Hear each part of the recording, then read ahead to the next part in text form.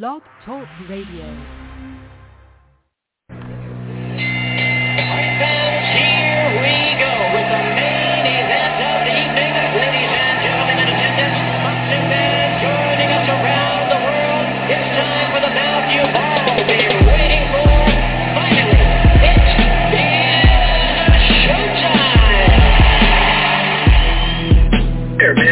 Dedicate our life to this sport. We do thousands of sit-ups in camp. We run hundreds of miles, for the ones that take it serious. And we just dedicate ourselves fully to our craft, man. We watch tape. We have attitude. We rooting, and we go into that fight to land on the line.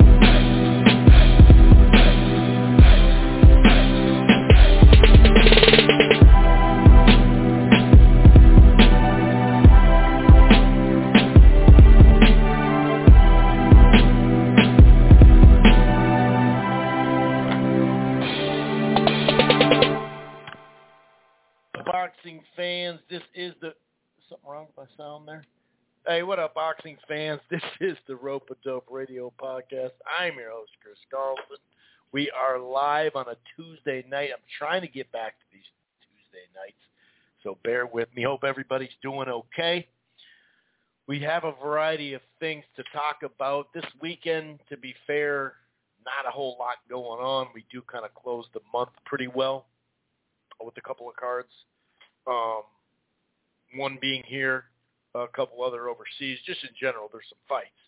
And then I think is it April 2nd? Something like that. The first Saturday of April is really slow. But no big surprise because that's, March Madness. That's the Final Four and whatnot. But we did have a dramatic knockout finish over the weekend. Leigh Wood with the dramatics. And no, not the R&B crew, but he came from behind on Michael Conlon pause, and somehow, some way, even though he looked hurt late in that fight and multiple times in the fight, he scored, like I said, a dramatic knockout. So much so that, but Conlon fell out the ring. So hopefully, from the sounds of it, he's doing okay. We'll quickly go over the show box as well, but we will start with Conlon Wood. Like I said, a really, really fun fight. And then we'll kind of keep it within the current fight news stuff. Showtime did release their spring in summer schedule, at least the start of summer. I think it'd be, in 2 weeks. So late March till early July, that's right, because that Magsayo and Vargas fight, I think, is early July. So some really, really good fights on there. You're going to have your, obviously Jamal Charlo's not fighting adds up to much, but of course we know the Munguia stuff. That's another thing we'll talk about, that Charlo-Munguia fallout, which now that we have a lot of information, and Oscar De La Hoya basically confirmed it, with his little live stream the other night, talking about, how DAZN has to be involved. They didn't make an offer. DAZN put up no money for the fight, but somehow, some way, DAZN has to be involved with the fight, even though Showtime put up the money. So we're going to get into that. Some people are saying, well, why don't you just do a split? That's fine. It's been done before. It really hasn't been done that many times in boxing history. And generally speaking, when you do a split network, it means there's like a truckload, like just a bunch of cash piled up, right? That's generally what it means. Or, the fighters are so expensive that, hey, we'll take care of our side, you take care of your side, and then we'll split the profits. But it's crazy. I can't believe this. Well, I shouldn't say I can't believe it. It's boxing. Right? Even last week we talked about we weren't so sure, even though he'd had the offer for a little bit, the Munguia side. The crazy thing is they agreed to terms. And once you've agreed to terms, most fights get done. You know what I mean? I mean, obviously, maybe they don't happen because they get postponed or canceled for a certain reason. That's a little different, but Oscar De La Hoya wanted to make it a pay-per-view. And it sounds like DAZN didn't even want that. Showtime was going to have a normal Showtime. I mean, imagine the Charlo brothers, Charlo Castaño II, and then Charlo Munguia. We know what happened to the Canelo fight. Canelo ended up taking a different deal against, a very tough fight against Bivol in the first part of it anyway. But it is a disappointment for Jermall Charlo. But, man, I'm seeing more and more people today comment on Twitter about that fight in particular. Like, I'm talking maybe, I haven't even been on Twitter much, but maybe because I've been a little busy today, but I've seen probably 7 or 8 media members, or I guess you could call some of them part-time media members, that's their first instinct to say that Charlo fight sucks. And that's fair. It's a very mediocre opponent. I mean, I guess to not add context in that, when he literally agreed to terms with Munguia, which stylistically that probably would have been the best fight on the schedule, just stylistically. But it's really funny how Showtime puts out a large schedule, and a lot of folks who claim to call it down the middle and whatnot, and how we need to just call it like it is, and these promoters need to work together, and that's all they could say is something about Charlo, in this fight. But they're not talking about the actual. I mean, some of them have tweeted later about it, but it's funny. Like, your first instinct is just pick that fight out. You can do that with anybody. That's what's so funny about it. But the context is really funny. But anyway, we are going to talk about that fallout because it looks like they actually gave the Munguia side the rematch on DAZN. Once again, Showtime's the only side that put up money, or whatever, TGB, and then but they were going to get, I believe, Mexican TV rights according to the reports, UK. So it's like they did give you something, but why?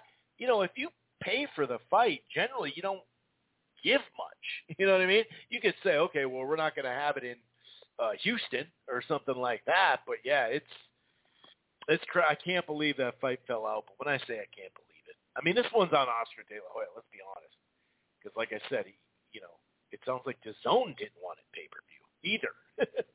But whatever, we'll get into that. Caleb Plant agreed to terms with Anthony Durrell, and I think it's we talked about it after as far as just a comeback fight, and then to try to make the fight with Benavidez. Now, I know Benavidez put out a tweet the other day, maybe it was Instagram, saying, oh, they didn't want to fight in September. We're trying to set up our next fight, and they don't want it. Meanwhile, he doesn't fight till May, and, Plant has already agreed to a fight. But it sounds like, anyway, the plan is to try to match them later in the year, as long as, obviously injuries play a role. The politics shouldn't play that much of a role in this one. But with boxing, you just never know. Like I said, it could be injury, could be a lot of things. But as far as, like, a comeback fight after taking your first loss, I like the Anthony Durrell fight for Caleb Plant, especially if it leads to the winner of Benavidez and Lemieux.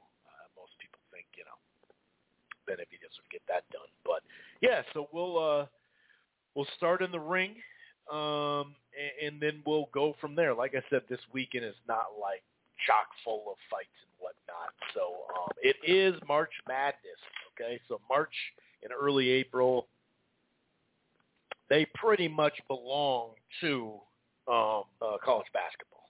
So, it is what it is, right? And sometimes we have so many fight, 3-4 different cards, full cards too. So sometimes, you get a little break. It is what it is. Anyway, if this is your first time listening to the Rope-A-Dope Radio Podcast, welcome. It streams live right here on blogtalkradio.com/Rope-A-Dope Radio. Like I said, I'm trying to get it back to Tuesdays. But, you don't have to go to Blog Talk and Rope-A-Dope and download the show directly there. Listen to the browser. You can find the platform on Apple Podcasts, iHeartRadio, Player FM, TuneIn, Stitcher, Spreaker, Amazon Music. You can find it at a bunch of places. We're also part of the Grueling True Sports Podcast Network. One more thing. If you're thinking about cutting the cord, or you have and you're not quite happy, I got something for you. It's called DirecTV Stream. The prices start as low as $69.99 a month.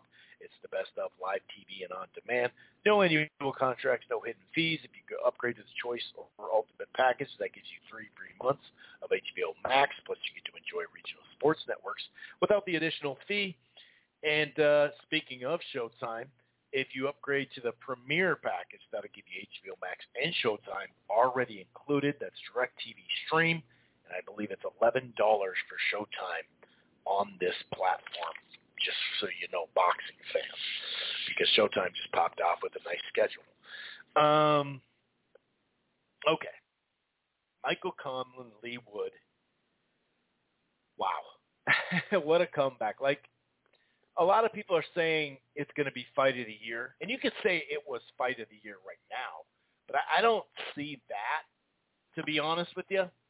But the dramatics, the comeback, the knockout itself, like I said, I'm glad to hear that Conlan's doing okay, but geez, that was brutal. I mean, he was out, and he just fell right through the ring. You rarely see it like that, man. So hopefully he makes a full recovery. Like I said, all the reports have been, pretty positive. So, but right off the bat, Conlan comes out there, landing that left hand, to the head and to the body. And he landed a left right at the buzzer, basically, of the first round. So it's a 10-8 round. And, the second round, the third round, even though there was some, especially the third round was kind of close, the body work, it looked like later in the second round, Conlan hurt him again.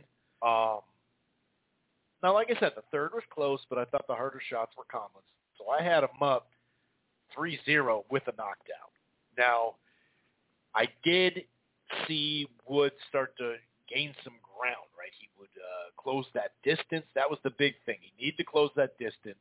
The fourth one was very close, but I think by him closing the distance, Wood, and also, being able to trap him on the ropes, even though Conlan can do some nice upper body movement, that slowly but surely wasn't as effective. He countered off the ropes and all that stuff that we talked about he'd do last week, but slowly but surely, you could see Wood was making, some hay in that anyway. The fifth round, another close one, good back and forth, some late exchanges.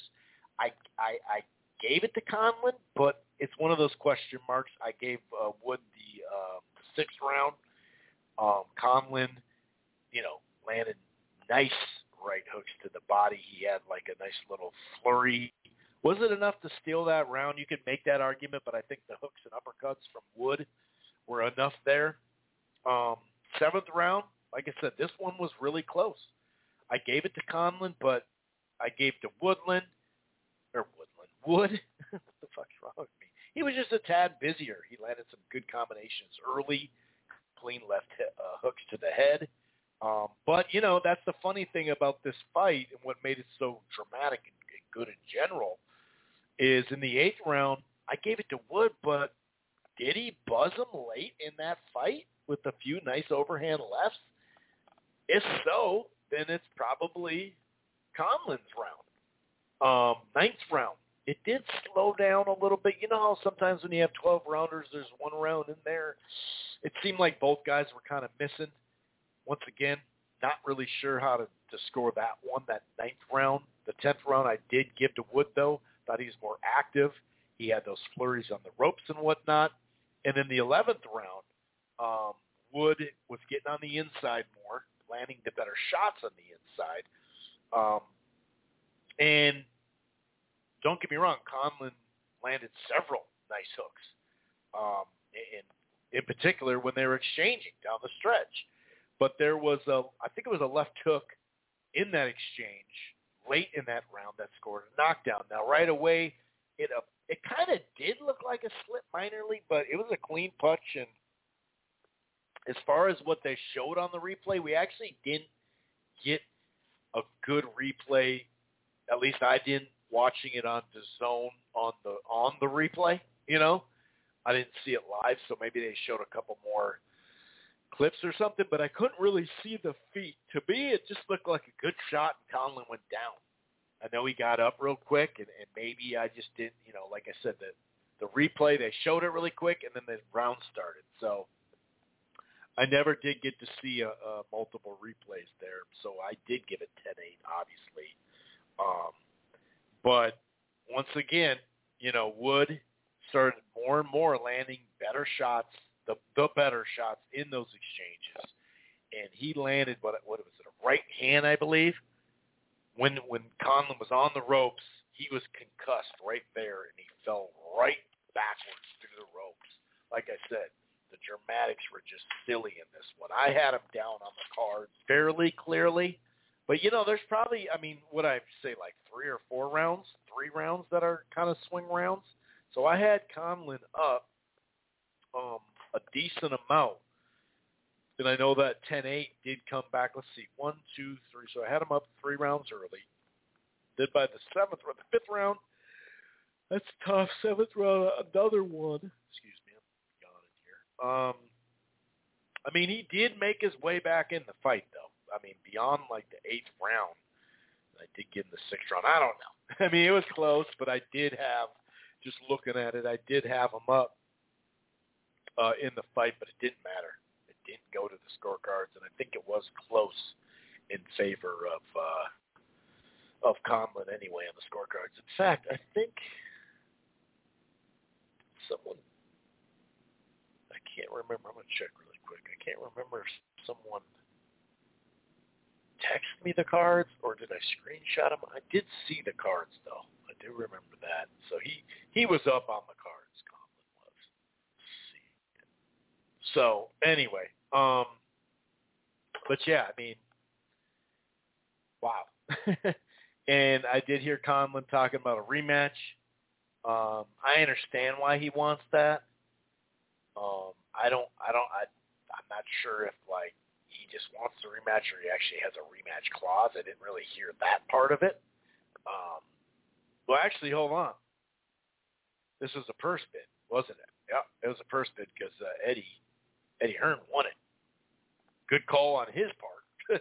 That's for sure.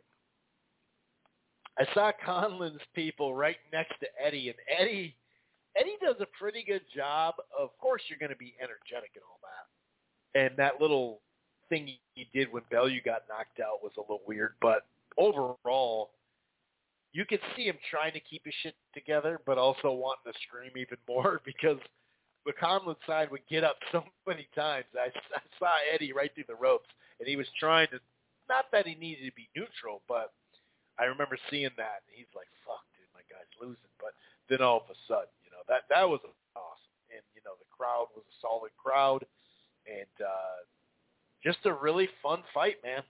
Like I said, I'm not trying to shit on it. I just don't think it'll be fight of the year. A lot of times when fights happen like that, you kind of call them that. I saw a fair amount of people tweeting that. I don't think it'll be fight of the year. You could make, the argument's there for sure. Right now, it's the fight of the year. Like I said, Wood down the stretch was hurt. He literally was hurt too. Like multiple times in this fight, somehow, some way. So, shout out to him. Leigh Wood, Leo Santa Cruz. I don't know. Is that that was called for, right? Like the winner has to fight Leo if Leo wants to keep his belt anyway. I'm pretty sure that was called, and I saw recent interviews with Leo Santa Cruz saying that he's going to try to make that fight. So since it was called, will they officially say, hey, that fight needs to happen by this date? And then will there be a purse bid? Is Eddie Hearn going to pop up and win this one? I don't know. It'll be interesting, but I would like to see that fight. I think it's a good fight. If they did a rematch, I definitely wouldn't be pissed because look at the drama we got. So shots out to both fighters, really. Conlon fought a pretty damn good fight into those, really those last 2 rounds. Sure, he did start losing rounds, second half, like I mentioned, eighth round and on. It was hard to get too many rounds. But he hurt him, and I mean, that was fun.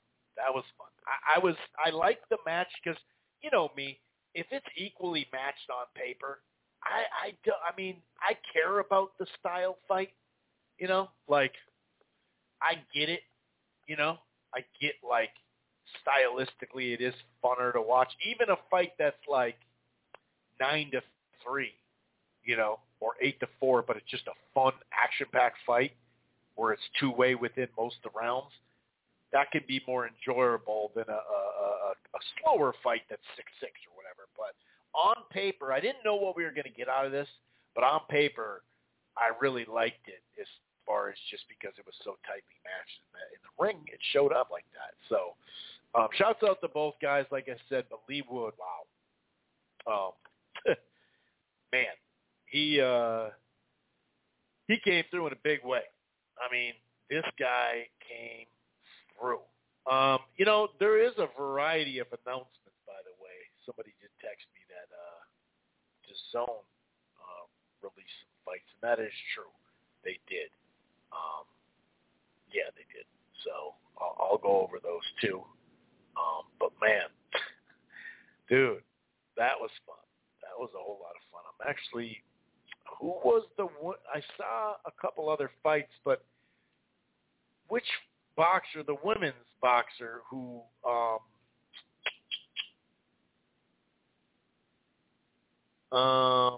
was it Sandy Ryan? That's who it was. She got beat. She got upset. I did see that. And, you know, it's always interesting to see how people bounce back, you know, taking an L. And so that'll be interesting to see.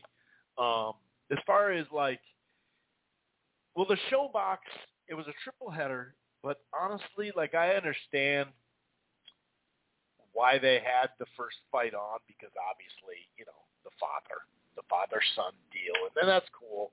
You know, the prospect win, and you know, it is what it is, right? But I did actually think the second, but De Los Santos wasn't having it, dude. I mean, he scored a knockdown real quick with the right hand in the first round, real quick. And then in the second round, like a jab and a hard left hand, good night. You know, it was over. I actually thought that De Los Santos would get some rounds here. I'm not saying he was for sure going to go the full distance. What was it? Was it an 8 or a 10? I think it was an 8. Maybe I'm wrong. Maybe it was a 10. But no, I think it was an 8. Either way, it didn't matter. You got De Los Santos lit up Acosta.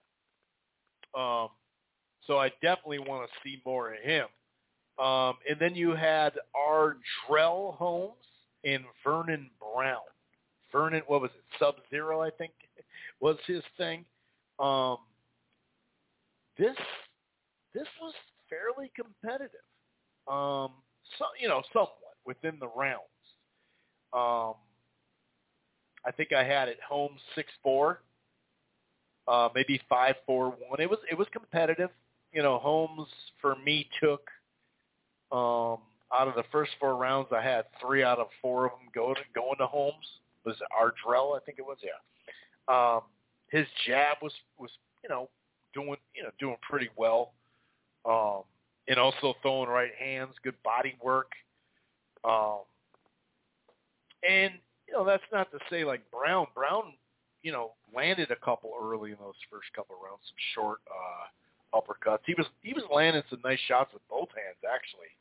I did think that Brown, like I said, 1 out of the first 4 or 3 out of the first 4 for Holmes. I did have Brown win the third round. His body work, the uppercut. To me, you could see he was getting back in the fight. I gave him the 5th round as well. It was a close round, but I think a lot of the body work he put in early in that round did it. The 6th, I mean, honestly, another close round. They kept saying that on the broadcast, like, I don't know about this one. You know what I mean? That was close, you know, and you could say the same thing about in the 7th round. I did give the 6th round to Holmes, but it was close. The 7th round, You had Holmes doing his thing early, Brown doing his thing late, and when he'd cut that distance and really kind of go off on him, and Holmes wouldn't be doing much, that's obviously when he had his best work. So close seventh. I did give the eighth to Brown. I thought he I don't. Oh no, wait, I'm looking at it wrong. No, I gave that one to Holmes. He landed the better shot. A late left, really nice left hands. Now that I think about it, the ninth round I did give to Holmes as well.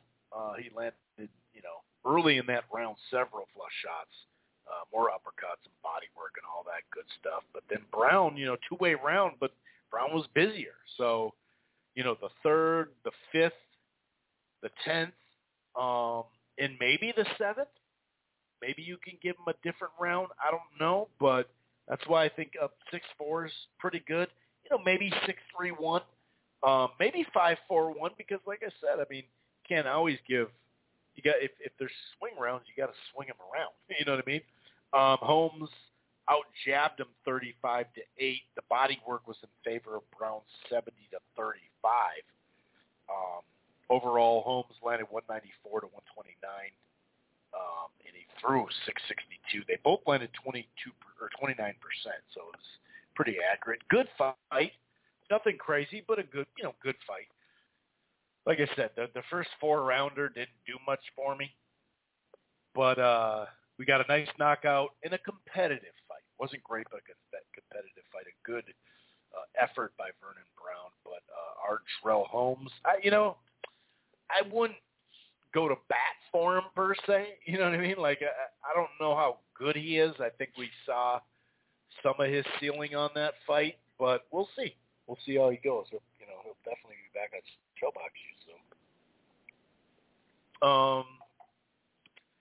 There was some other fights, but probably not going to spend a whole lot of time in detail on those. We'll probably just get to a variety of news. This one kind of snuck up on me. I literally just getting off work, and Jake Donovan posts Virgil Ortiz hospitalized, forced to withdraw from this weekend. I mean, that was one of the fights that was going to happen this weekend. I was going to at least preview that one. I thought, maybe that Michael McKinson stylistically could be a little bit different. Isn't he is he a southpaw? He's kind of crafty. And Ortiz is still young enough in his career where he can still learn in these fights, you know what I mean? So I didn't think – a lot of people destroyed that fight. I didn't think it was that bad. I think there could have been some lessons in there. But, yeah, he was forced – I don't know, man. I'm not Rob – yeah, I don't even know how to say it. I've never even heard of it. But Oscar De La Hoya, who we'll talk about later, he says we wish Virgil a very quick and speedy recovery. Let's see. An update on the show Spotted by Golden Boy. Boxing scene has learned, however, that efforts are being made to salvage the show and to secure a replacement opponent for McKinson, who is due to make his U.S. debut. Blair Cobbs, Blair the Flair, who's fighting Alexi Rocha. He said, I'll step in. I actually saw a clip of that or something like that right before I started the show. But, yeah, I mean, it sounds like this is like really, really, this illness is like a serious, serious illness. Like I said, I'm not that familiar with it at all. But, I guess it's real serious. Like he's at risk. So yeah, I hope he gets better, man. Damn, like that's some scary stuff. I mean, he had to go to the hospital. Like, what the hell? So basically, the CDC defined by the CDC the diagnosis a serious medical condition that could be fatal or result in permanent disability. Like, oh shit. So, yeah, my thoughts definitely go out to Virgil Ortiz, who's such a young, fighter that has so much potential and power. And, yeah, man, damn, that's a shocker, dude. That's pretty scary, man. That's real scary. Here's a little bit of really good news, and we thought this was going to happen in some form or fashion, and it sounds like it's with the network now. So Boots Ennis, Keith Eidig reporting on BoxingSeat.com, agrees to a multi-fight deal with Showtime, and he's going to face Clayton. Castillo Clayton? That'll be the co-feature on that card. And so that's the co-feature to Charlo Castaño too. So kind of interesting.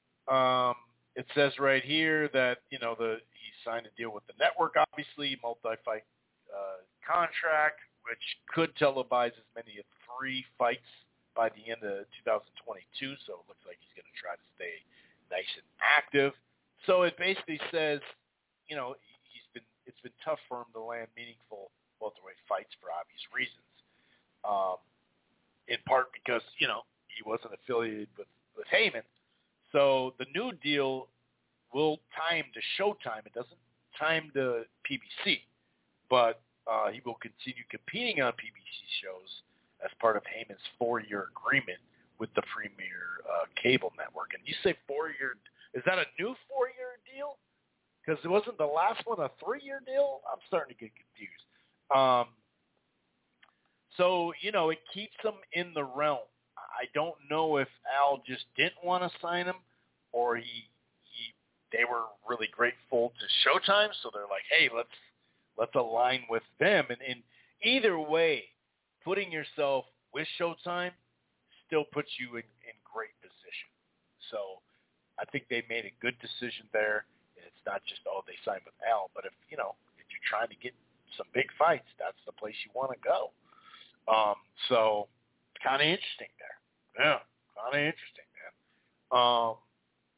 Like I said, we will get to the Charlo Munguia fallout, which it's just silly stuff happens in boxing, right? And this is really one of them. And we'll definitely get to that Showtime schedule, that spring and early summer schedule filled with a bunch of good, some of them really great fights like Charlo and Castaño too, and Fulton. By the way, Fulton and Roman, which I'm really listening, really like that one. But I'm even more biased loving it because that shit's at the Armory, dude. There was this rumor going around, and I've seen Coppinger and a couple other folks saying, I wouldn't think much of it. But I'm going to report it just in case because I did, see some people push back on that. But this is Las Vegas locally on Twitter. The Canelo Alvarez-Dimitri Bivol fight planned for May 7th at the T-Mobile Arena may be postponed or canceled, according to MGM Resort insiders. Like I said, I saw that in a couple places, so it's like, I don't know what would be the delay. Did someone get banged up in camp and they're like, trying to see if they can still fight and they're kind of lingering or what? I'd assume it has nothing to do with, Bivol being Russian. But yeah, this is, like I said, it's nothing to get, I'm looking forward to that fight. I wouldn't, freak out too much about it, but, I don't know. But yeah, this is what someone texted me here or messaged me here. April 1st, April 22nd, May 13th, and May 20th, DAZN put out a schedule. Sandor Martin, who's coming off that obviously big win, against Felix. That actually could be an interesting fight. Jose Felix, what's it for? The WBA International Super League. Okay, great. So, we'll see where that goes. Zuko and Nikolic I know Ivan Zuko. This is a 168. He's an undefeated guy, taking on a veteran who's like, actually, let me look. I think it's 28. Yeah, 28-1. And Zuko is 15-0 with 13 KOs. And then we have Metcalf, who's a pretty solid fighter, actually, getting in there with, JJ Metcalf. This is May 20th with Lajaraga. Is it Lajaraga? Lajaraga? I've definitely seen both these guys fight. That's a good little test for him. And then May 13th, Scardina and De Carlo. I don't know the second dude he's fighting. De Carlis. I don't think I've seen him fight. I'll have to look more into that. But the Martin Jose Felix, I definitely am interested in that fight. 3 out of the 4 fight I have interested. So, it's light interest, but there's some interest in it, no doubt about it. Bob Arum revealed to Fight Hub TV that basically Kambosos and Lomachenko was a done deal until obviously Loma had to return to Ukraine, you know what I mean? He said Kambosos' junior team are now nearing the point where they'll have to move on and fight somebody else, but it sounds like that was a done deal. Now that's obviously Bob talking, but it doesn't surprise me that it's a done deal, right? It would make a whole lot of sense. Let's see.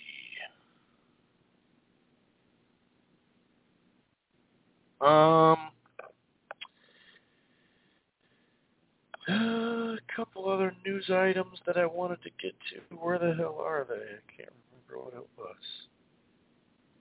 So anyway, let's talk about, the Charlo Munguia's bit in depth. It's kind of like a segment, right? Obviously. So let's wait. And that's obviously bad news. So let's skip the bad news for right now. Okay, let's get into that in a second. But let's look at that Showtime schedule. It's 9 fights? Yeah, 9 shows. I think 2 of them are unifications. You know how they're going to say, a bunch of undefeated fighters and all that type of stuff. Title eliminators, blah, blah, blah. 7 world championship matches, it is what it is. But anyway, 2 of these cards are at the Armory, by the way. And we're going to go into depth about the one coming up, not this weekend, but next weekend, March 26th at the Armory. Tim Tszyu coming to town, making his U.S. debut against a good, solid vet in Terrell Boucher. So I think that's a good fight for him. The co-feature, though, Michelle Rivera and Joseph Adorno. As long as Adorno can make weight, it does sound like, wasn't it Jake Donovan that said it'll probably be like 138? I don't know, but I hope he makes weight because that has a chance to just explode. Then Elvis Rodriguez and Juan Jose Velasco, which, for where Rodriguez is in his career, I think that's a good fight for him. Looks like that's a catch weight. They put in welterweights 142 pounds, but they didn't do that for the co-feature. And when I go through the schedule, not every one of them have the undercard fights too. This card in general, but especially the main event. Erickson, this is April 9th. This is going to be in Vegas. Erickson Lubin against Sebastian Fundora. Now, we know that this is for, I think it's like interim WBC. It's basically setting up the mandatory. As we know, when you try to bring all the belts together and become undisputed, it gets a little tough. Tim Tszyu is sitting there waiting. The winner of this is sitting there waiting. But you never know. I wouldn't doubt if the co-feature anyway, Fundora is just an all-action guy. I mean, I'll tell you what, Sergio Garcia did find a way to slow him down last fight, though. and make him miss a little bit. So it'll be interesting. Erickson Lubin has a lot of skill, and I think he'll use a lot of it, but we know he likes to get it, tangled. He likes to tangle, and he'll get usually buzzed in almost every fight. That's just how he does it, but he's got a lot of power. And like I said, he's very accurate and whatnot. So I just like how Lubin's now working his way back through just solid veteran guy after a bit. This isn't a veteran guy, but Fundora, belongs here too in this fight. So I like that fight a lot. I do think it'll be better than the Garcia fight. Speaking of Sergio Garcia, who only has that one loss, 33-1, and he showed pretty good, even though it was a weird stylistic fight. He showed okay against Fundora, but he's taking on Tony Harrison. And I wouldn't doubt if Garcia Harrison winner takes on Lubin Fundora. You know what I mean? Just because, we don't know exactly who's going to drop the belt, who's going to win, then who's going to drop the belt. The point is someone's going to be waiting. So if the belts don't get dropped, and let's say, whoever wins, they're going to have to fight Tim Tszyu, I think, is the first one in line. So whoever wins against with Harrison and Garcia, so that'd be an interesting fight too. And then once again, Lubin. The thing is, it's like Lubin. He took that big risk. What was that? 2017, as a young undefeated fighter, got starts in the first round. But we've seen that not time and time again, like it happens all the time, but it does happen a fair amount. Badu Jack comes to mind, like many of fighters, right? And you just get starts in the first round. But I think a fight with Garcia or Harrison, especially Harrison, man, there's another guy that even if the fight's not like super back and forth the whole time or like a brawl, he just has a way of like winning a fight and then getting hurt, or being hurt, coming back and knocking a guy down. So Harrison's put on some very intriguing fights over the years, even though like the Hurd fight where he was up, the Willie Nelson fight where he was up, and then just to get, knocked out. And same with the Charlo fight, the rematch. So I like that fight. And then you have Perella, who actually looked good. Speaking of, that was Tony Harrison too, wasn't it? Against Kelvin Salgado, an unbeaten prospect, and that's at 54. So I think that's an interesting fight. We'll see. Then you have the Spence Ugas fight and the Butiev and Stanonius fight. Espinoza did break a little bit of news with detail. Well, he broke news for some of these fights, but I'm saying overall, there's going to be 6 fights, much like Fox does it on some of theirs. Well, they have this year anyway. They've done it here and there, but they're going to have like a prelim, but the prelim is Butiev and Stanonius. It sounds like the 3 fights that are going to be part of the pay-per-view are going to be announced next week. They're still trying to wrap it up. But Brandon Leigh is the opener, and so there's a doubleheader Showtime card before the pay-per-view starts against Ochoa or something like that. Zachary Ochoa, I think. Which, whatever. I'm not saying, that's a great fight or whatever. I do like watching Brandon Leigh. And maybe he'll get another highlight knockout. But Butiev and Stanonius is a good fight. Very good fight. Both those guys are trying to climb the ranks. And, supposedly, according to the WBA, whoever wins this fight gets the winner of Spence Ugas. I don't know if they're going to hold it to it or if someone takes step-aside money or whatever. But Butiev and Stanonius is going to be the headliner on the doubleheader. So really that night, obviously you have to have Showtime, but you have 6 fights that night. And I like that they do that. That's something that the UFC does, and it's dope. It does give you a little bit more bang for your buck that night.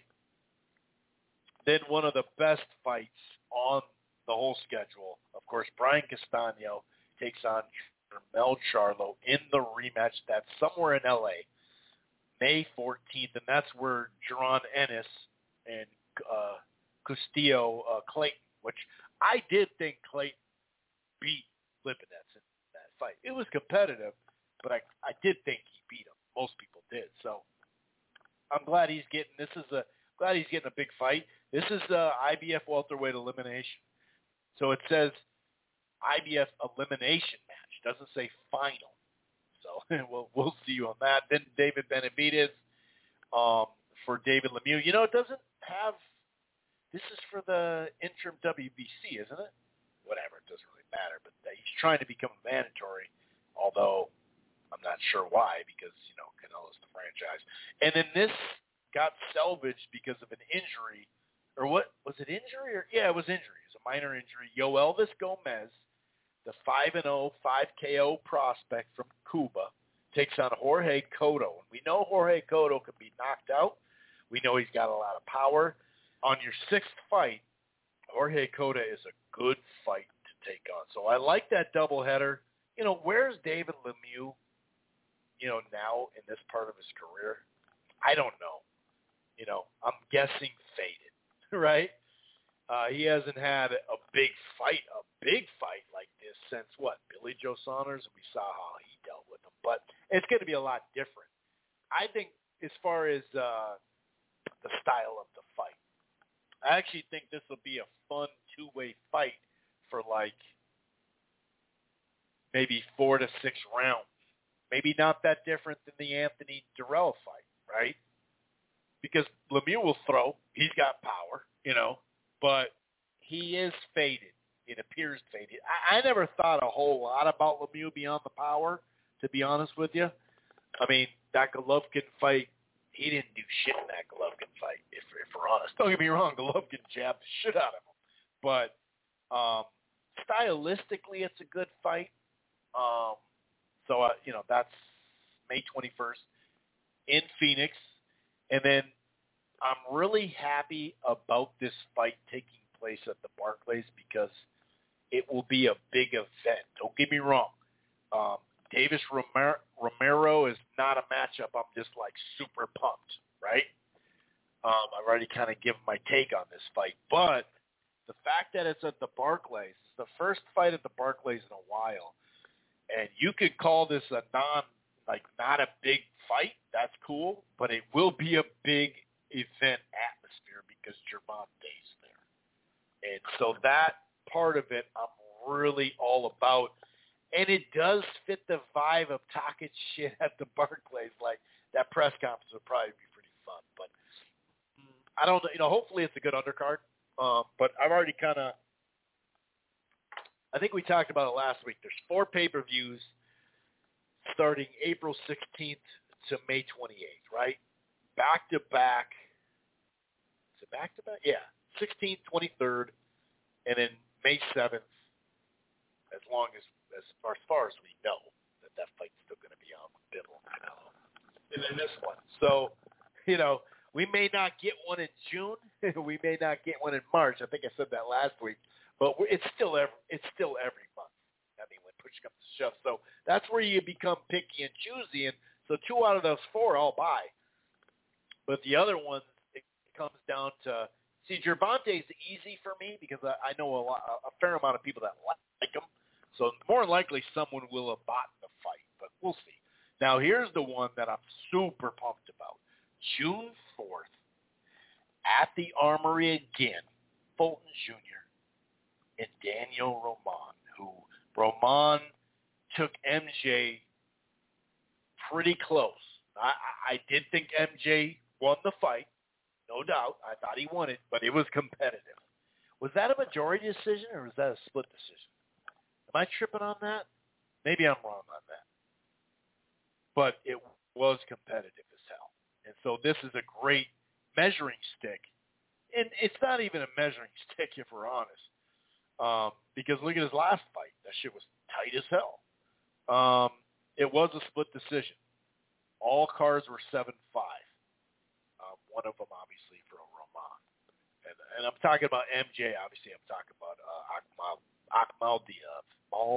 Daliev. Oh my God, I just butchered that. You know what I'm saying? That's really bad. So yeah, I love this fight. I loved it already. Right? It's a great fight. But the fact that it's at the Armory, dude, oh my goodness gracious. And there were plenty of people on Twitter saying, why is that in Minnesota? And I get it. They could have put it in California. They could have put it in Philly or the East Coast. Obviously, they probably weren't going to put it at the Barclays, a week later.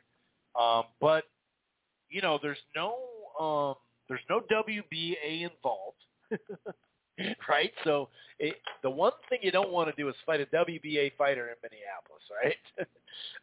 Although I think that's not going to be the case anymore. But at least there's no home court advantage. I think that's what's big. And we know the Armory is going to come out, and it's going to be loud. And David Morrell Jr. is on the undercard. He's taking on Kelvin Henderson. This looks like a rounds getter to me. This guy's gone some rounds, but it's not a fight that I'm like, oh, dude, that's bomb. You know what I mean? That's probably one of the weakest fights on this schedule. Charlo and Selecki, don't get me wrong, Selecki's like a top 10, top 15 guy, but, so anyway, that's going to be on June 18th in Houston. Jermall Charlo and Sulecki, I think is actually how you pronounce it with the Polish vibe in there. But,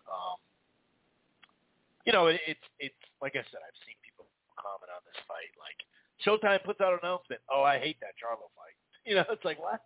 But we'll go into that Charlo Munguia stuff. But, yeah, I'm not overly excited about that fight either. But when you put it in context, I mean, come on, dude. Imagine if that was Munguia. I mean, obviously it was supposed to be Charlo and Canelo, right? But Canelo chose a different route. That's cool. I'm not saying he's ducking him. He's fighting Bivol. When you fight it's like people that were talking Mikey Garcia's ducking Loma to fight Spence. What? Loma's ducking Haney. He fought Teofimo. Like, come on, dude. I'm not saying Canelo's ducking him, but it'd be a better fight, obviously. Canelo and Charlo sign me the fuck up stylistically. And then when we talk about style and just action fights, Charlo and Munguia, hopefully that fight happens later this year because that shit would have been bomb. And the way it was reported by Coppinger, it made it sound like it was going to be pay-per-view. But that was not the case. The only person we'll talk about it was Oscar. Coming up with a joint pay-per-view. Like, what the fuck are you talking about?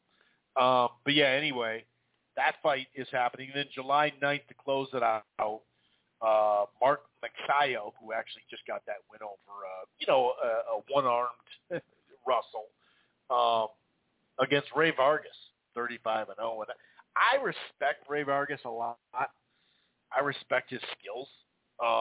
People don't like his style.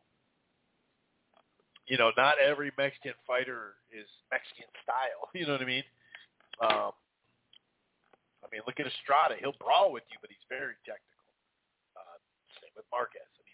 Same with Morales. Look at Barrera.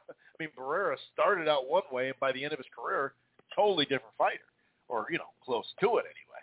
So I'm really happy with this card. Or this announcement in general. You always like when they do this announcement, where you got your schedule. Okay, these 9 events. So yeah, I'm all about it. Like I said, I know, Charlo Castaño 2, Fulton Roman, Spence Ugas, Lubin Fundora, Butier Stanonius. That's a 50-50 fight. I really like this. I just do. And I know that, people will be in my, they'll be in my DM or just texting me straight up, oh, you're a PBC apologist. It's a good schedule. I'm not saying it's the best thing ever released, but it's pretty damn good. And like I said, if we could have got Charlo and Canelo or Charlo and Munguia, that shit would just be that much funner, But yeah, it's a very good schedule. Some of the fights are great. Like I said, Spence Ugas to me, that's a great fight.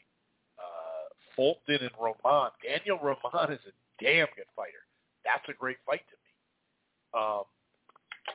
So, it is what it is. I'm just looking forward to it. I think there's like a variety. There's a little bit of prospect stuff on there, getting a test, like Yoel Gomez and others. There's a fight like Ennis where he's taking on a solid dude. It's not a huge step up, but it's a step in the right direction. That's for sure. How do we even rate Erickson Lubin? Now, of course, he's a top 10 guy, but, we're Fundora, he had that draw a couple years back against Clark. But, so I'm not saying that's this huge test from a veteran. He's had some of these lately, but I just think there's a variety, you're not going to have, number one against number three on the whole schedule. It's just not going to happen. But it's got a little bit of everything. It's got the top flight fight. It's got kind of the mid-range, two veterans going at it. It's got some prospect stuff. So yeah, I'm really happy about that. That's going to be interesting. And we'll talk about a variety of stuff, but let's get to this. Let's get to this Charlo Munguia, okay? So we knew last week that there was an offer from the Charlo side, okay? It was going to be on Showbox.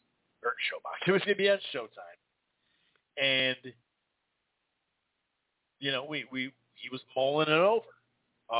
By the way, Munguia, what was it, two different Adamas, the other, what was the WBO Mando? He passed on that. He passed on the Adamas. He passed on that one, and we kind of were thinking, okay. So he's turned down Andre Derevchenko, Adamas. It sounds like anyway, including the other one I just mentioned too. And there's certain fights that it's a right time type thing. Okay, someone messaged me. They're not okay. So we're gonna get into the Caleb Plant Benavidez stuff. We're gonna get into that. Okay, we're gonna get into that in just a second, or not a second, but whatever. So anyway, the fight was on the table. Okay, so the offer was there. We knew they were mulling it over last week. Like I said, I didn't sit there and I just didn't sit there and make it. I didn't make much of it beyond God. That would be a fun fight to watch because stylistically, like I've said. Then some news came out that Munguia and Charlo have agreed to terms. Now, mind you, once you agree to terms, the other negotiation points come in. But if you can get the money out of the way, it sure helps a lot of things. Because then you can go back and forth and finagle a little bit, right? And there was a pushback from Munguia's side. Now, Sanford Promotions and Golden Boy are his representation for promoters. But it sounded like Golden Boy and Oscar De La Hoya was the one who stopped this fight. And I'm not saying it to hate on Oscar, right? I know there's a lot of fanboys of him he can say whatever and he just gets away with it. I loved him as a fighter in many ways. The guy fought everybody, but he came out the other night. Was that last night or 2 nights ago? He came out and admitted this stuff. So this isn't some kind of hate or bullshit. I know I'll still get the messages, but that's okay. Now, this is what's crazy, okay?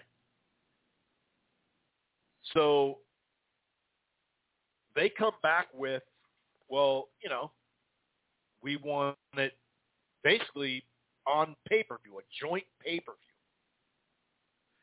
So Showtime, who had the terms agreed upon to have it on regular Showtime, not pay-per-view. They don't want that fight on pay-per-view. It's been reported multiple times, and Espinosa even said it. Okay? They didn't want it on pay-per-view, which that makes sense, right? Neither of them can drum up enough interest probably to go 200,000 and above, and the gate's not going to be crazy. So I get it. I'm happy, right? But they come back with, well, it's DAZN has to be involved. But first of all, Golden Boy technically doesn't even have, and they've said this much, they don't have an actual signed deal right now with DAZN. That deal that they had, most of it was because of Canelo, obviously. And I'm not ripping them. It's true. I mean, that's true. They'd already have this deal done if it didn't have something to do with it. So they've been negotiating this deal with DAZN, but they don't have a finalized deal yet. That's what Oscar De La Hoya says. Okay, so haters, calm down.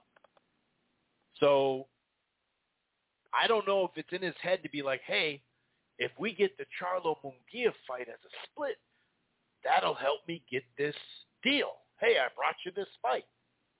But from the sounds of it, Idick and other folks, and Espinosa to an extent, talking about this, that DAZN didn't want it on pay-per-view either. They didn't want to do a joint pay-per-view either. But you don't randomly do a joint pay-per-view for something that's not even on pay-per-view. You know what I mean? So that tells me you don't want the fight. And not Munguia. Not Munguia. Munguia agreed to terms. The money was right. And for you to say, hey, we got to do a joint pay-per-view, but you don't have to pay anything? So I don't know if he thought he was, if Oscar was trying to get DAZN to put up some money or something, but from the way it's been reported, multiple different reports, and even Espinosa, and it hasn't been pushed back by Golden Boy or anybody as of right now, Showtime's putting up the money, but yet you have to involve DAZN. What the fuck sense does that make? The fight doesn't even belong on pay-per-view, right? I get it. I'm happy because we've seen some fights that don't belong on pay-per-view that got on there for Fox, especially. But it's just crazy. So anyway, as it turns out, it's been reported multiple times that they actually did give the Munguia side and Gold Boy side multiple things. There was a rematch, right? If Charlo lost, Munguia and Golden Boy and Zamper, they would control the fight. So they could have it on, the rematch could be on DAZN. Okay? Now this is Coppinger reporting that they gave away the Mexican rights and the UK rights to the fight. Once again, why would Showtime and Tom Brown, and why would they give away rights to a fight when they're putting up the money? But they did. Shows you how much they wanted to make this fight. So, and not only that, but DAZN gets a good shot of buying no matter what territory it's in. I shouldn't say no matter what. Maybe they already made a deal with, in Australia or something like that. But DAZN, I don't know if not a lot of people know this, but PBC fights get shown on DAZN in different countries too. It's not always on DAZN, but there's plenty of times ever since DAZN expanded to so many different countries that PBC sells their fights to DAZN, and it gets played in different countries. So they were going to get Mexico, which obviously that's where Munguia is from, the UK, which U.S. and UK is the biggest boxing market, period, hands down. It's not even close. And then obviously Mexico is huge too. Maybe not finance, but the fan base is there majorly. And they're going to watch the damn fight. So Oscar just stays with it. And he literally got on, I think it was on a live stream, and said, DAZN, I want to make the fight. We could do a Showtime pay-per-view, but DAZN has to be involved. because they built up Munguia as if Munguia, I mean, don't get me wrong, he had a very nice, boisterous, super fun-looking crowd in his last fight in Mexico. It's not like he, has a bunch of revenue coming in. So it's just weird to be like, no, DAZN has to be involved. What? Why would they? Because they helped build them. Well, then put up some money then. This is just elementary, dude. This is boxing 101. If you're not putting up the money, you can't really talk to, it's kind of like DAZN and Eddie Hearn. Their argument was, well, if we put up the money, then we should be able to put the fight on where we want. Now, it looks like there was some back and forth. I remember Eddie Hearn saying, well, I'll pay for Haney's side, and then you can have the fight over there, and you come up with your money, which at least he was trying to work with it. It sounds like it anyway. Obviously, Lomachenko kind of did sound like, I'm not just going off Bob Arum's word, but it did kind of sound like that was going to be the fight. But it's just weird to even ask for a joint pay-per-view. And people are like, well, why can't we do that? Dude, that's because there's not enough revenue. So one side puts it up, and then you got to split revenue? Well, it's more money for the fighters. What? Like, that makes no sense, dude. And people act like there's been just a ton of split pay-per-views, joint pay-per-views. I mean, there just hasn't. I think someone tweeted a list. What was the list? I mean, there really hasn't been many. Like, in general, there really hasn't been many. I mean, you had Holyfield Tyson. You had, obviously, both Wilder and Fury, 2 and 3. That was there. But it's not something that Pacquiao Mayweather. But do you hear what I'm saying? Listen to the fights that I'm talking about. These are big fights that,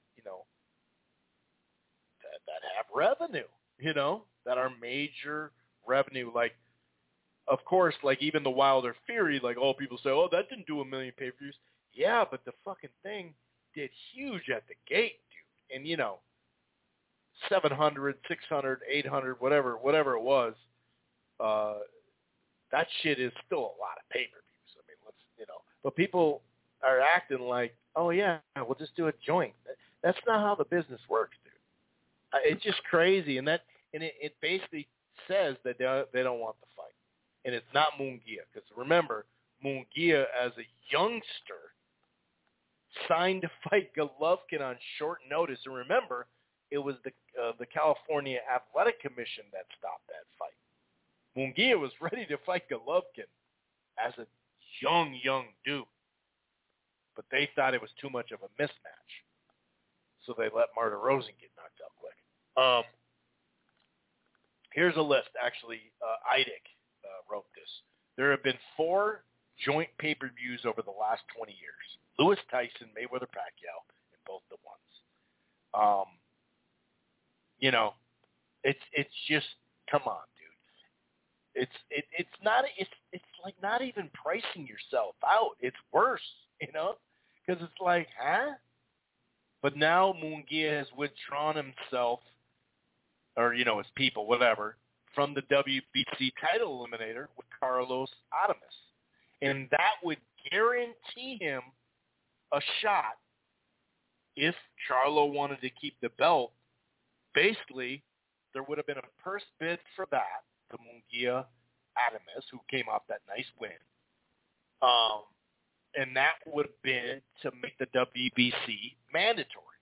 So whoever won between Munguia and Adames, is that how you say it? Adames. Whoever won that, boom. So it's like, I mean, he's passed. They've passed. His side, Munguia, has passed on. I just did the list. I mean, it's just like he's 25 now, right? He's 25 years old. It's time to step up.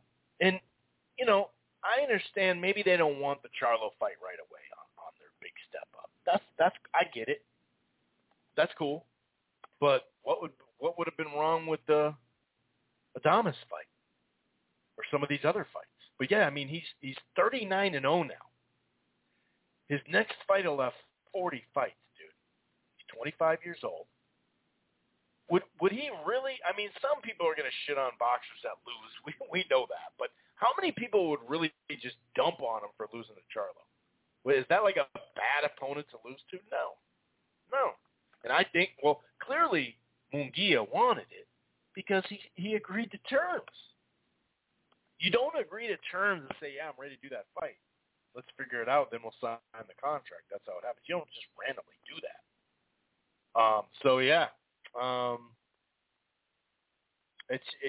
It really sucks, you know. It really sucks. And like Oscar's always talking shit about the PBC, but then when push came to shove, he's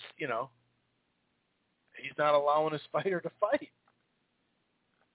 I mean, obviously, talking about a fucking pay-per-view. Well, split pay-per-view, bro. Problem is, DAZN doesn't even want it split pay-per-view. By the way, that Josh Taylor Jack Catterall result, Judge Ian John Lewis has been downgraded after that scorecard. Okay? So basically, he went from an A-star class to an A-class official. A-star class to A class. So that means, according to the BBB of C, the BB of C over there, the commission, rules, regulations, a Class A official could work in all contests, including contests for area championships, eliminators, championships to Great Britain. The thing cut off now. I don't know what else it says. But it basically, I think the world title shit, he's not going to be involved. That's what I think it said. Okay, now I'm going to address, this person has been messaging me like crazy about this, dude. I said I was going to get to it. Take a deep breath. Let me take one with you so I don't go silly here. But this is Jake Donovan, yesterday, day before? Per Jose Benavidez Sr., discussing September fight between Benavidez and Plant no longer in play. Benavidez' side claims that he declined. Okay? Now, Plant came out with, he actually put the cap up. He said he had a fight signed before me, meaning the fight he already fought with Lemieux. And, he had the Lemieux fight. That's what he was going to go to because that's what got called by the WBC, Benavidez. But he was also hoping to get that two-package Charlo Benavidez from Canelo, right? So this is what Canelo said back to him. Or Caleb. He said he had a fight signed before me. Then I get my fight signed. Then he says something. When are y'all going to learn that I don't hide or lie about anything? Haven't I proven my character? So, and this is basically, what Jake said about the scenario, talking it through with the teams, and actually looking at the whole thing. To clarify, the fight never evolved beyond casual discussions.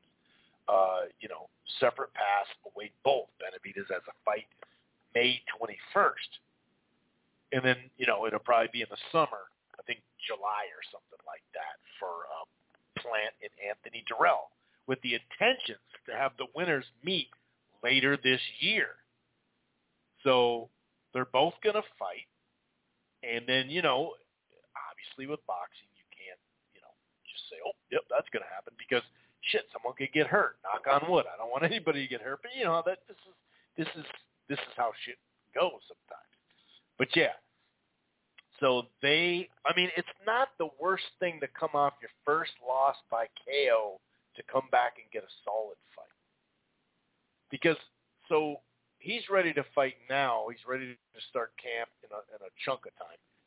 Was he supposed to wait for Benavidez to fight in May and then wait for him to rest, wait to have a camp, and then fight him in September maybe? So he's supposed to just wait around? That's what a lot of people were saying. Oh, why don't Charlo just fight Benavidez next? Well, dude, he's been out of the ring. He waited for that Canelo fight, for Canelo to make his decision. Then they went to the Munguia fight. Well, he was going to fight in June one way or another. So there's no point in going well over a year out of the ring just to wait for Benavidez, because on the flip side, they say, oh, why are you just waiting for a fight, dude? Well, which one is it, dude? I think Anthony Dirrell has a comeback fight. There's nothing wrong with that if and when that leads to a Benavidez fight. Obviously, Benavidez has to get by Lemieux. Most people think he will. But, yeah, they I don't know, man. It is what it is.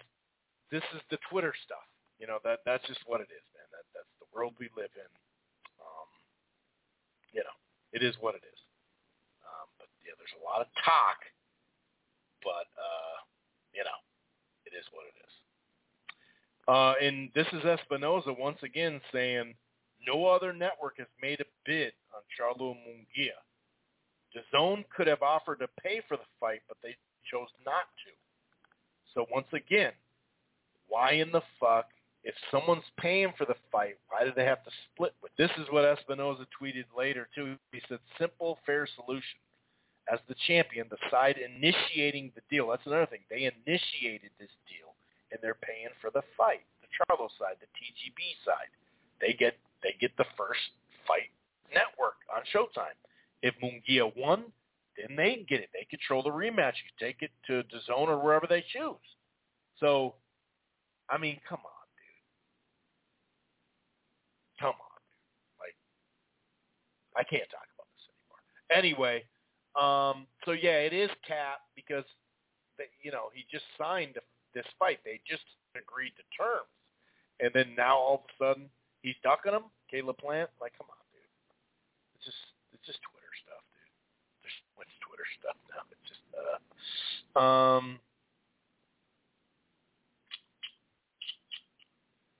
let's see. We don't have a lot more to talk about. But Jake also said the Munguia side, whether it's Zanfer or Golden Boy, kind of misled to the delays. There was actually 2 delays too. I forgot to mention that. There was actually 2 delays. They had 2 deadlines that they gave Golden Boy, 2 of them, and that's it. Then they finally put their foot down and said, "All right, dude, we're moving on." But they did give him 2 deadlines. They had time, and that's why they're not in it. But they said there was conflicting information given from his team, and this is what happens sometimes when you have more than one promoter, right? They gave separate, conflicting information to the WBC and WBO for 2 separate offers, those ones I was talking about. And so it's like, what the, how is this fight not happening, dude? Well, it's boxing, right? Anyway,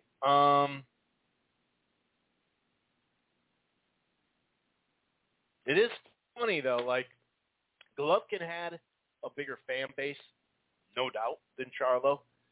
But remember when people would just dog that all Cotto was doing is fighting Canelo next? I mean, wouldn't you do that? I mean, Golovkin's doing that thing right now.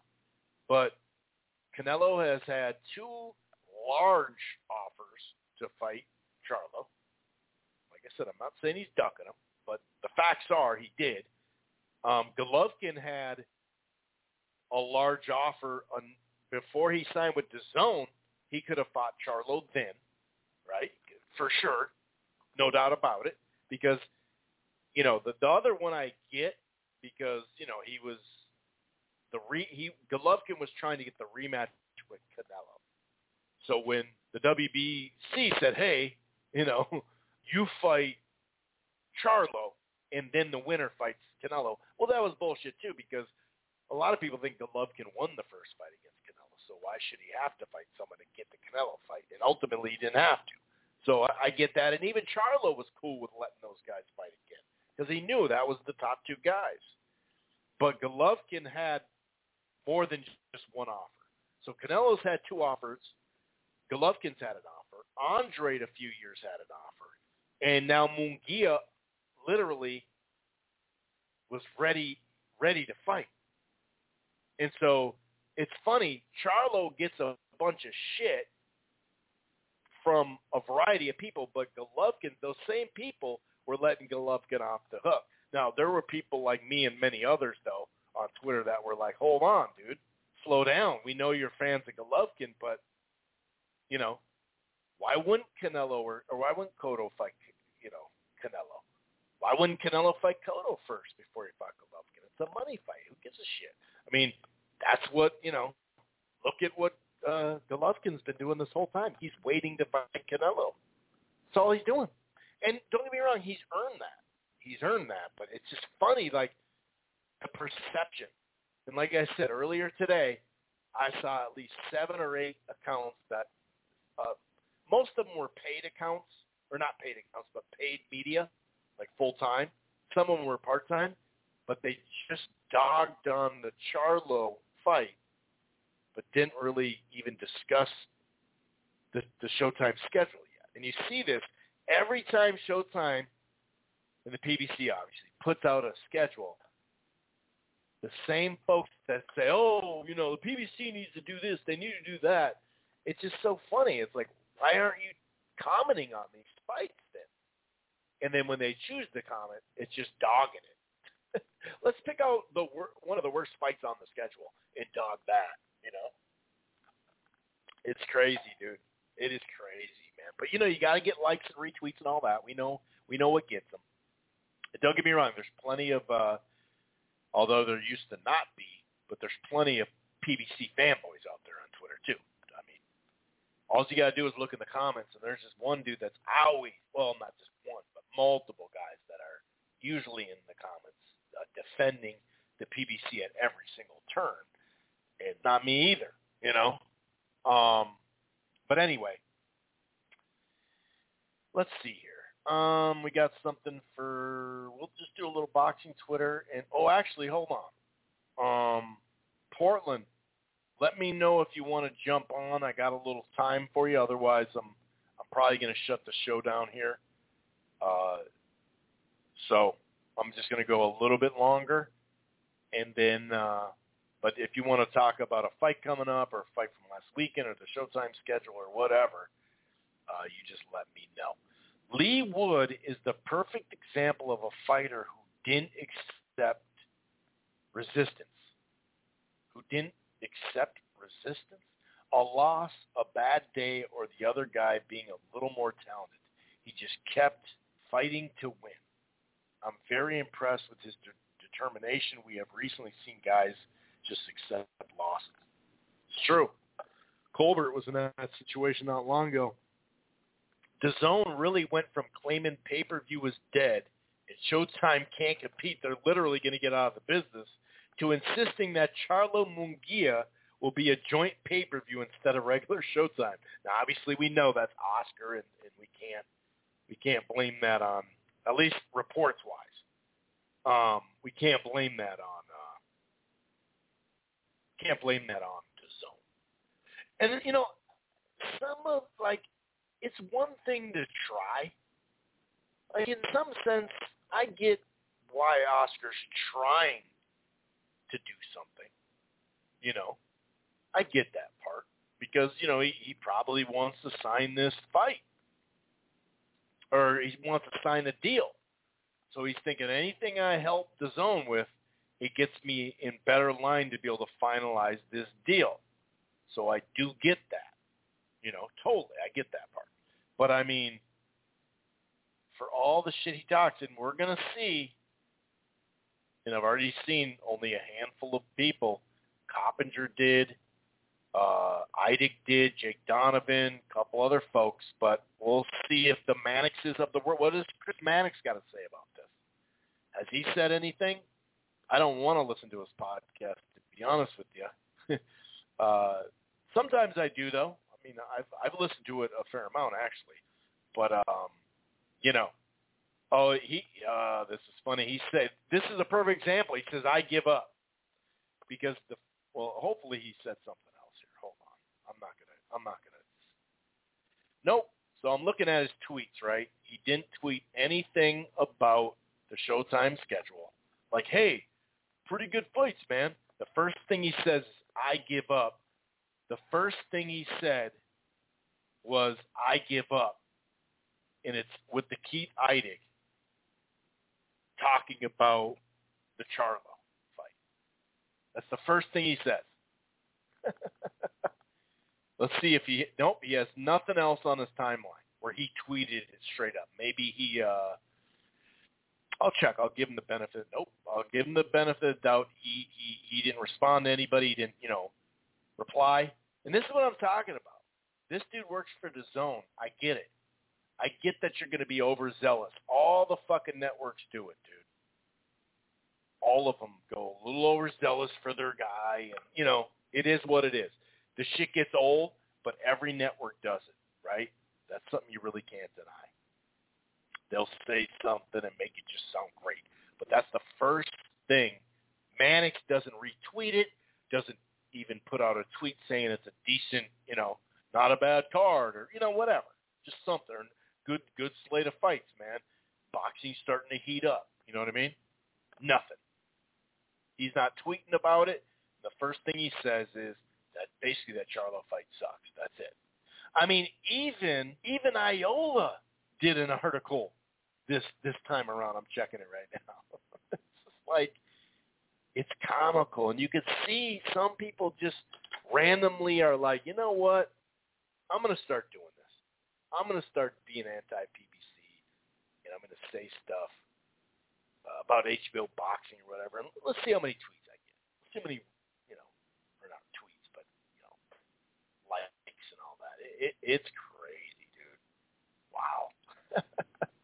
But this will be the people that'll say, just call it down the middle, bro.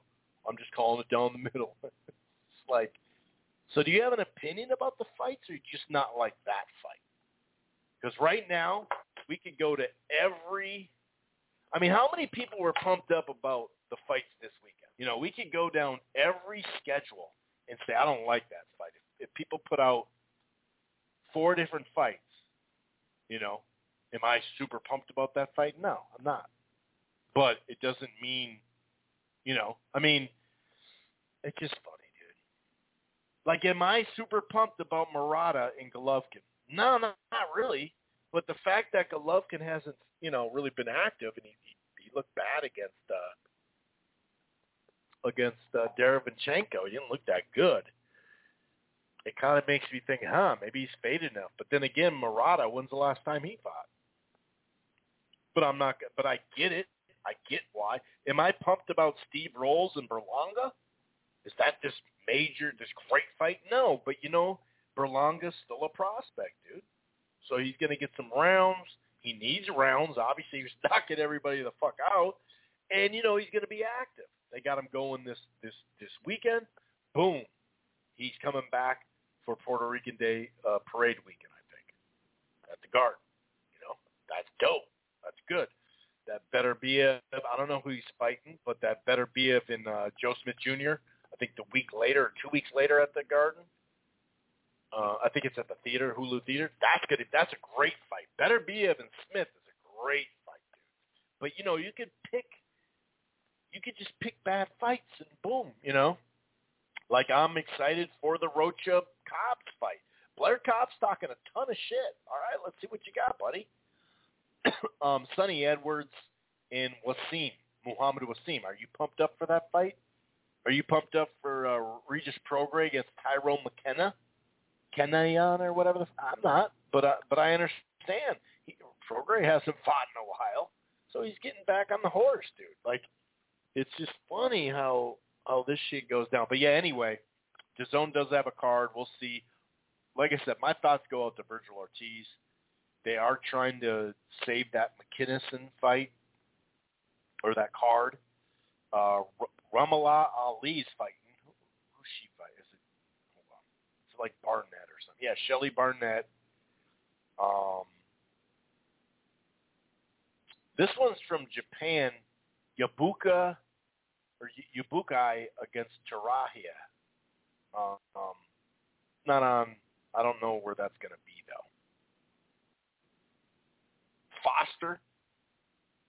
Foster's fighting too. I've never seen the guy he's fighting. Hopefully that's a 12-rounder. Hopefully that's good. David Avanesian is fighting Metz. I don't believe I've seen Mets. That's in London, but I don't see any television for it. So like I said, it's a light weekend. I was looking forward to see how Virgil looked. Like I said, I like that Rocha Cobbs fight, but now the main event's off on that one. And Edgar Berlanga against Steve Rolls, 10-rounder. That's ESPN or ESPN Plus. That's Saturday, right? Yeah, Saturday. Xander Zayas, he returns. Kind of interesting there. Jahi Tucker, Henry LeBron. Yeah, so it's like I said, it's a light weekend. It is what it is. I'm not going to pump up the weekend or something like that. Now, next weekend, Burchell returns. Kiko Martinez and Josh Warrington. That could be a good fight. Max Hughes and Ryan Walsh. Ebony Bridges against Maria Cecilia Roman. And then the fight from here, Tim Tszyu here in Minneapolis, Tim Tszyu Goucher. That Riviera Adorno, if Adorno can make weight, that has just straight action written all over it, dude. All over it. So anyway, let me check boxing scene to make sure there isn't any late-breaking news. Jake Donovan kind of keep going on this Virgil Ortiz. I felt my body was deteriorating. I didn't know why, and it was frustrating. Shit, dude, that'd be pretty scary because, you're in great shape as a boxer, and you're feeling like shit, and wow. Trying to see if there's any more news about. Yeah, so hopefully, dude, hopefully he comes out, man. I was hospitalized yesterday and had to stay overnight. It could have been a lot worse. I'm thankful we caught it on time. I'm very sorry if I let you guys down. Believe me, if there was a hair of a chance of me fighting, I would. Get well, champ. Man, that's, shit, dude. That's really, really rough.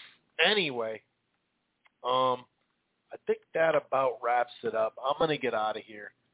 Hopefully we get a fight. Sometimes I say it all the time. Sometimes on these weekends where we think, there's not much going on, then all of a sudden a fight pops off, and maybe it'll be Daily Motion.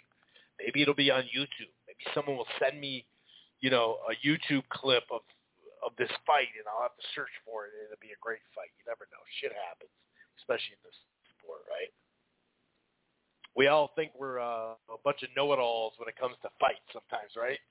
And all of a sudden some shit just surprises. So I'm hoping for that, but either way, we'll be back next week. Peace.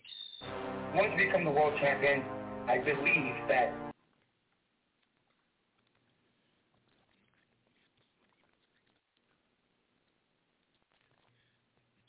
with Lucky Land Slots, you can get lucky just about anywhere. Dearly beloved, we are gathered here today to... Has anyone seen the bride and groom? Sorry, we're here. We were getting lucky in the limo and we lost track of time. No, Lucky Land Casino, with cash prizes that add up quicker than a guest registry. In that case, I pronounce you lucky. Play for free at LuckyLandSlots.com. Daily bonuses are waiting. No purchase necessary. Void where prohibited by law. 18+. Terms and conditions apply. See website for details.